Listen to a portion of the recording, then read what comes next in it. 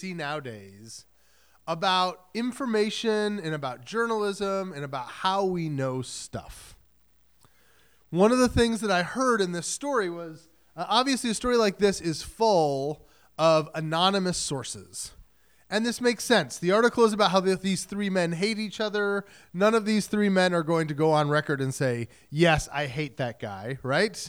It's going to be anonymously sourced. They'll talk to different people on the team, but nobody will put their name on it because that would be dangerous to their career. And I saw people that said, it's totally a fake story. It's not real. Unless there's a named source, there's no way that it's true. Okay, this is just patently untrue. We've had lots of good stories like Watergate that only happened because unnamed sources, right? And the flip side is it seemed very naive to me. Some people said, I'll only believe it if they admit to it in a public press release. Yes, because the New England Patriots are prone to making their organization look bad on public press reports, right? Like there would never be any line that would come out of the PR office of an NFL team. Never, right? Nobody would ever lie. And I find it interesting in as much as it's part of a broader issue and conversation that we're having in our culture about how to understand what's real, right? You are probably very, very tired of reading about fake news because it seems like anything I don't like is fake news and anything I do like is real news, right? And we kind of have gotten to this point where if there's any information that's disturbing to me, well, that must not be real. And it really has caused a lot of problems in our culture around this issue. It's a big word, but this issue of epistemology. Okay, what does epistemology mean? Epistemology is the philosophical study of what do we know and how do we come to know it. How can you explore the world? How can you understand the world? How do you know anything? How do you learn something? And what sources can be trusted to give you information about stuff? And this is really kind of an important issue for us to deal with, an important issue for us to talk about, because we live in a world where it seems like nobody knows anything anymore.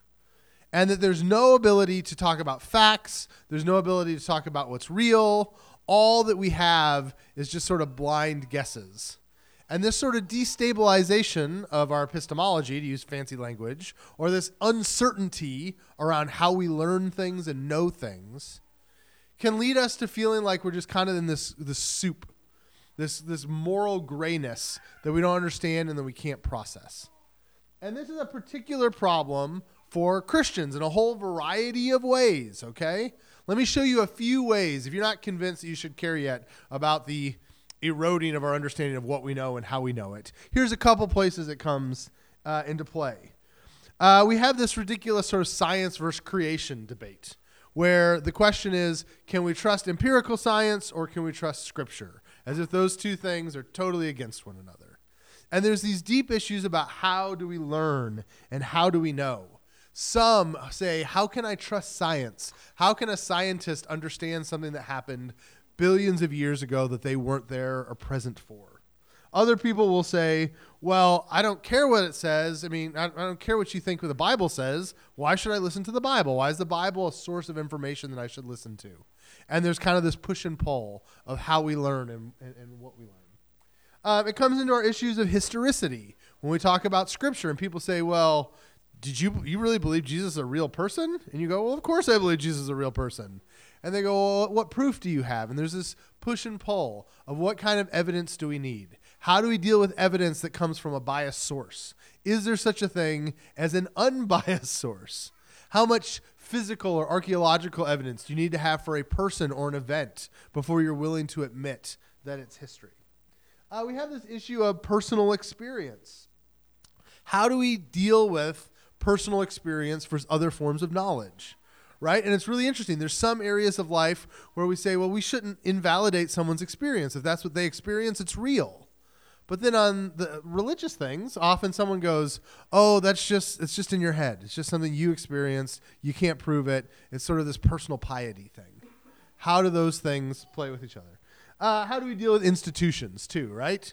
We live in a world now where there is an open conversation about whether or not you can believe the media, or whether or not you can believe statistics, whether or not you can believe polling, whether or not research institutions and universities are doing their job, or if they're too biased. There's conversations about the church. Can the church be a reliable source of information? All this stuff, we are fighting and arguing about knowledge and how you acquire it and what it looks like. I cannot untangle that problem today, but I do want to take a look at a psalm that is about this topic.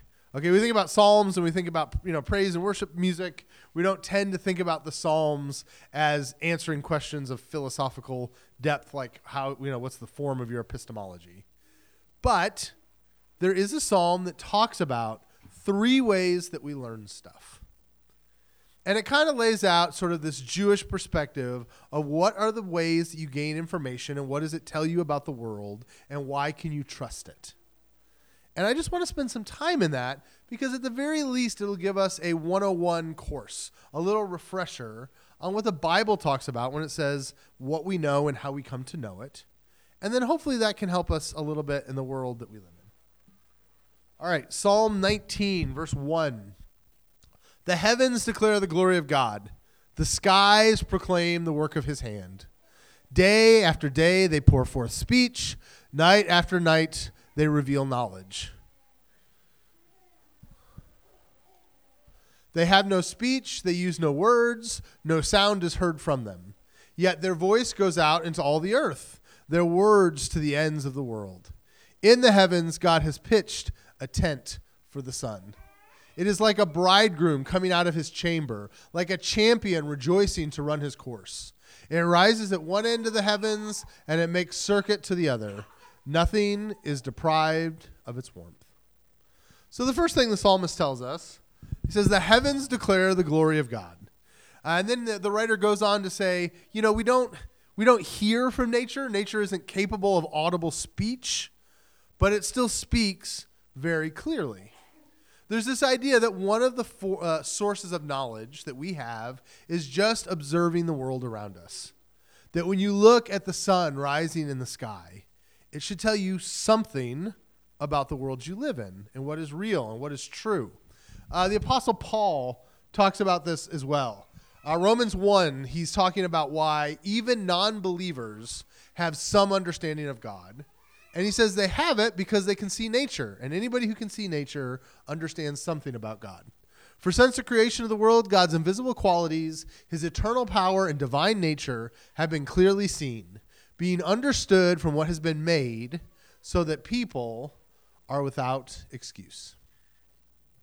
Now, maybe you've had this experience. You're talking to somebody about what you believe about Christianity, what you believe about spirituality, and they give you this answer, usually in hushed tones and maybe a like West Coast California accent, right?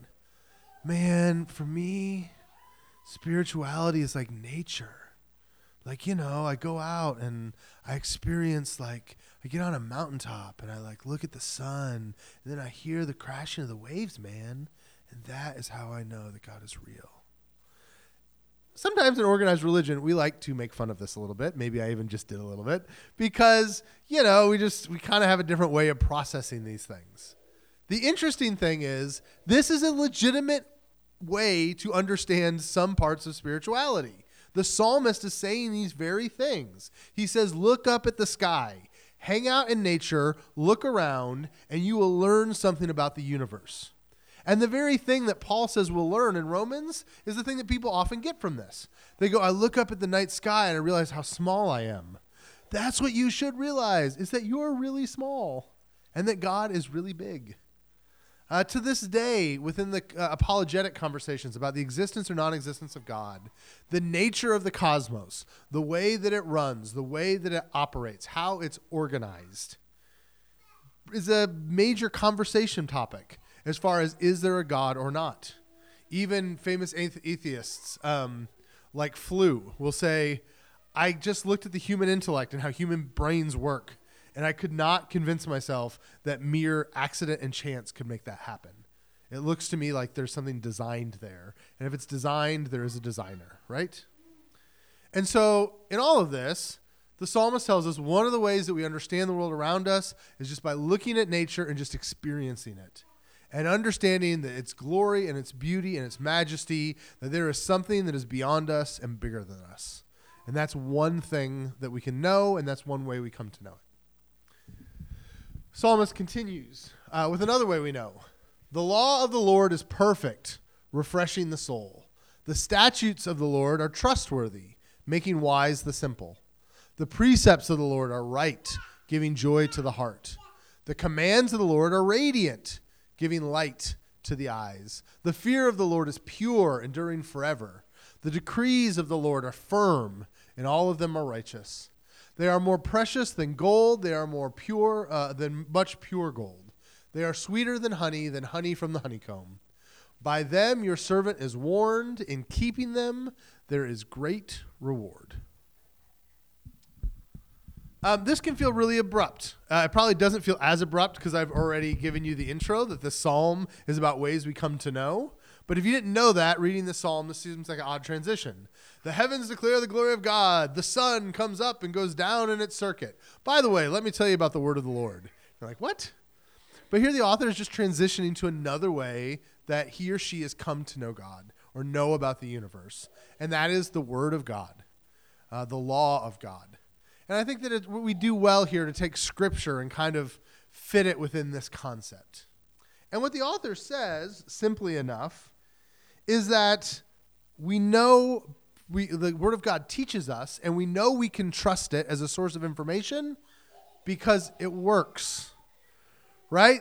The author continually talks about all the ways your life is better and joyful if you have the Word of God. If you go through his list there, the psalmist says that when we listen to God's Word, when we read Scripture, we're refreshed, we're wise, we're joyous, we experience glory. Our life is long-lasting and sustainable, and it adds value to who we are and what we do.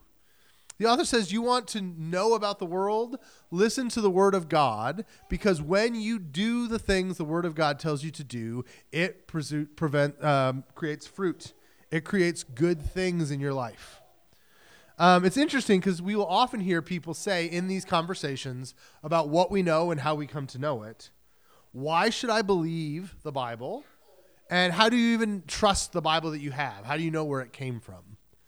And in many ways, this is the answer to both of those questions. It just has a pragmatic quality adder to your life, that things are better. And to some degree, in some ways, this is something you have to experience, right? This is what people who follow Jesus experience, is listening to the Word of God and how it benefits their life. But to some degree, this is understood even by non-Christians. There are very few people in the world anymore who look at treat others as you want to be treated and go, oh, that's bad advice, right? Like generally speaking, as a planet, we have accepted this to be true. We even have corporations now that are selling themselves based on we apply the golden rule. I forget it. Some financial services group is doing this now, right? And so there's this idea of it works for you. It brings quality into your life. And when people say, well, where did you pick those books from? Well, one of the reasons they picked the books they picked is because of this sort of reverse logic of what book is creating life. What book, when you study it and you devote yourself to it and you listen to it and you follow the advice in it, what writings bring life to Christians? And so when they got to a book they were kind of unsure about, like 2 Peter, they said, well, what's our experience of studying and following 2 Peter?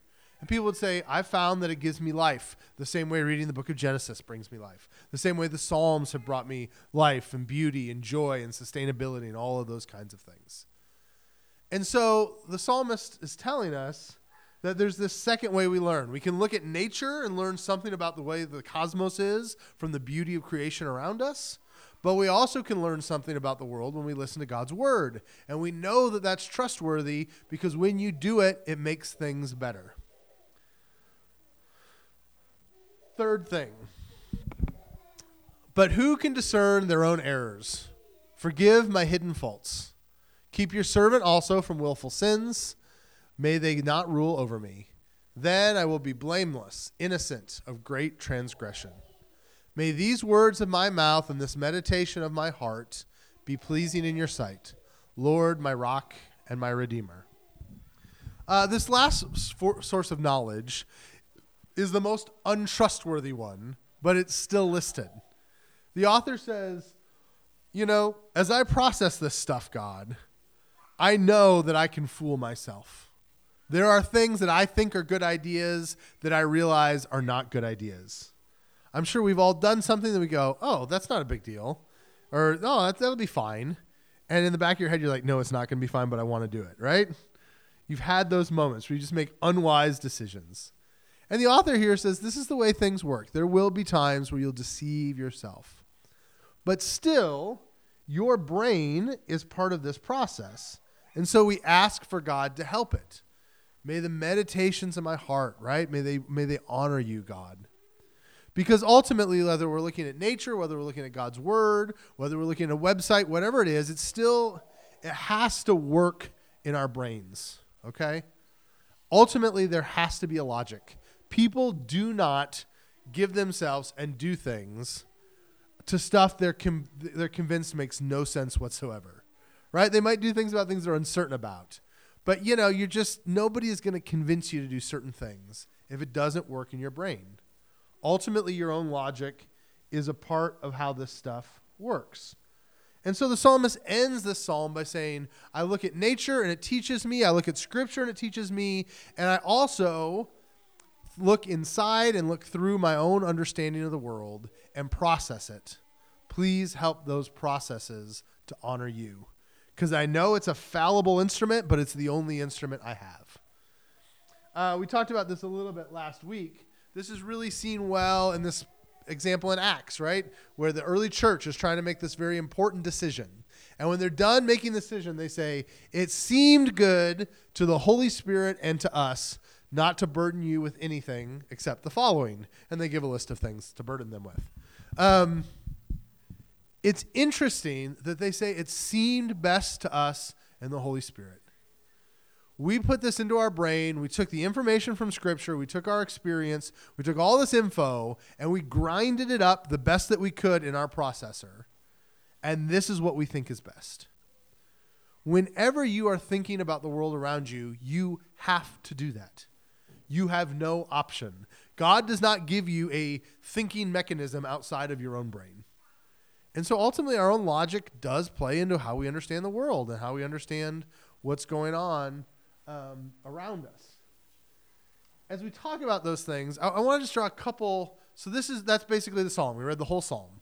We learn about the nature of the universe from looking at nature, and we understand something about God from nature. We read God's word, and it proves itself to be trustworthy because it benefits us. And then ultimately, we pray that God helps us to meditate and think and learn in healthy and good ways. I think there's a few lessons that I just want to draw out of it, hopefully to make it a little more practical. When we get in these quandaries about what's true, what's real, who can I trust, what can I listen to, how do I process faith versus science versus the media versus culture and all those kinds of things. The first one is, and I want to be careful with how I say this, there is a way in which the concept of Scripture alone is not itself scriptural. Okay? Often in the New Testament, when they came to a decision, they didn't open up the Bible and say, oh, look, here's a chapter and verse, that's what we do. God said it, I believe it, that settles it, right? That's not what they did. They said, okay, well, we've got all these scriptures, and we have these situations that we're experiencing, and we have what it feels like the Holy Spirit is saying, and then we have our own understanding of it, our own wrestling with it. And Scripture is always important, but almost nowhere in Scripture does someone open a scroll, point to a line, and everyone goes, oh, yep, that's it, settled. Okay? They have to work it through. Because if you just, if you kind of go to a very simplistic Scripture said it, that settles it, sometimes you get in dangerous places. I forgot to look this up. They have calendars where there's like a Bible verse a day, right? 365 verses. There's one classic one that people talk about online. It has a verse from Matthew, I think chapter 3 or 4, and it says, bow to me and all this shall be yours, or something like that. And it's like, oh, that's so inspiring. Bow to God and he will give you all that you need. Except for the scripture is about Satan, and Satan is telling Jesus in his wilderness temptations, bow to me and I'll give you whatever you want, right?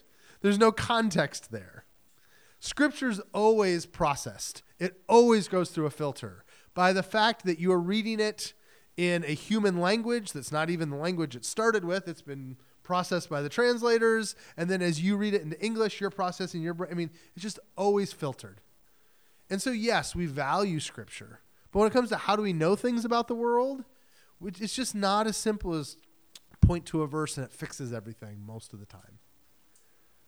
Second of all, I don't think that we have to be at war with science, right? You have sort of these Christians that get all worked up about, you can't believe scientists, as if scientists are bad people. I know lots of scientists. Some of you are scientists in a way, right? Like, you're good people. And the thing about it is, when you, the psalmist admits that one of the ways you learn about the world is you look at nature, okay? This is a very simplistic way of saying doing science, right? It doesn't sound like science when he talks about how the sun comes up like a champion ready to run his race. But still, he was looking around. And he said, I noticed the sun comes up in the east every day. It goes down in the west every day. And that tells me something about the universe. Looking to nature is not a bad thing. Trying to understand the natural world is not a terrible thing. The psalmist tells us that it's a way that we can learn. Third little mini lesson here. Sometimes we have to do reverse logic on some of this. Remember I said how the word of God brings us sustainability and life and joy and all these really great things in this psalm? Sometimes when it comes to something you think God said, you need to do the reverse math to see if God really said that. Does that make sense? If the things that God said bring life, joy, and peace and goodness, and you're doing something you think God wants you to do and is bringing nothing but disaster and decay and nastiness and ugliness in your life, it's possible that you misunderstood God, right? There's a reverse logic there that can happen. Now, don't get me wrong. I'm not saying that suffering is not part of God's will. I think it is sometimes. I'm not saying this is not a health and wealth thing. I'm not saying that every person who follows God is going to have lots of money and never gets cancer and all this stuff. That's bizarre. It's not true. But there's a flip side in which we can look at things like the fruits of the Spirit, right? The Bible tells us when the Spirit's in us that there's certain fruit. This is the way it looks. If you're doing something that you think God wants you to do, and in the end, you are not becoming more loving, joyous, peaceful, patient, kind, good, faithful, gentle, or self-controlled by doing that thing, you probably should reevaluate if that's really God's idea. Okay? There's this sense in this passage that the word of God is a sweet, beautiful honey that brings goodness to your life. And if serving God makes you a miserable so-and-so, it might not be that you're serving him the way you're supposed to. Number 4. In the end, we do trust God's will over ourselves, right? So there's the logic part here, but that logic part admits that sometimes the logic is faulty. Okay? If you're in a place where you're like, I think this really might be God's will, but I really don't like it, that's a great sign that it's something you're supposed to be doing. Okay? That tension of like, oh, I don't want to, is often something we have to push through in order to do the right thing. Generosity often works this way. We live in a culture that's very consumer-based, right? So our brains, being raised in that consumerism, are not going to naturally go, oh, giving is a great thing to do. But it's something that we learn, and God's word goes, no, trust me, this is good for you. And we do it his way. We find out, oh, yes, that does bring benefit to my life. Giving is better than receiving. And so there's times where we do have to trust God in what we go through and how we deal with stuff. In the end, I just want to end with these words. We live in a world where we can be really confused about what's true and what's not true, and what we can trust and what we can't trust, and what's real and not. And the psalmist talks a little bit about the things that grounds his or her experience. But then in the end, there's this beautiful note of humility. As I go through all this stuff, I'm going to mess up. I can't always trust my own faculties.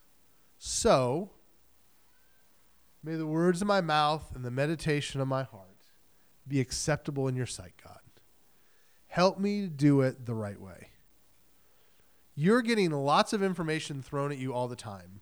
You live in an unprecedented era of access to information, but it's also information that's no longer filtered.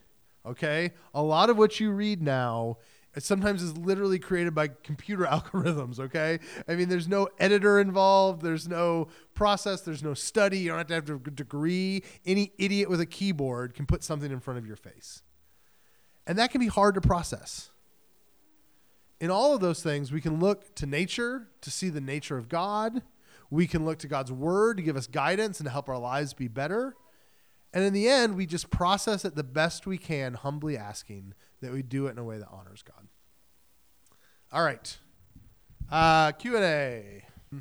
So on that, as far as how your feelings affect how you come to know and learn, I think when we hear there, may the words of my mouth and the meditations of my heart, I would not make that too cerebral of a thing. I think some of those meditations of the hearts are feelings as well, right? That those are there. One of the other ways that you can process this, if you're interested more in this topic of what Christians think about how you know things, there's a classic way of thinking of this called the Wesleyan quadrilateral. Why they name it that, I don't know. But, well, I know. It's because there's 4 sides of it, and it's named after John Wesley. But anyways, there's a famous Wesleyan quadrilateral, and it talks about 4 ways that we learn. And 3 of them kind of overlap here, and the 4th one is interesting that's not here, but it doesn't matter.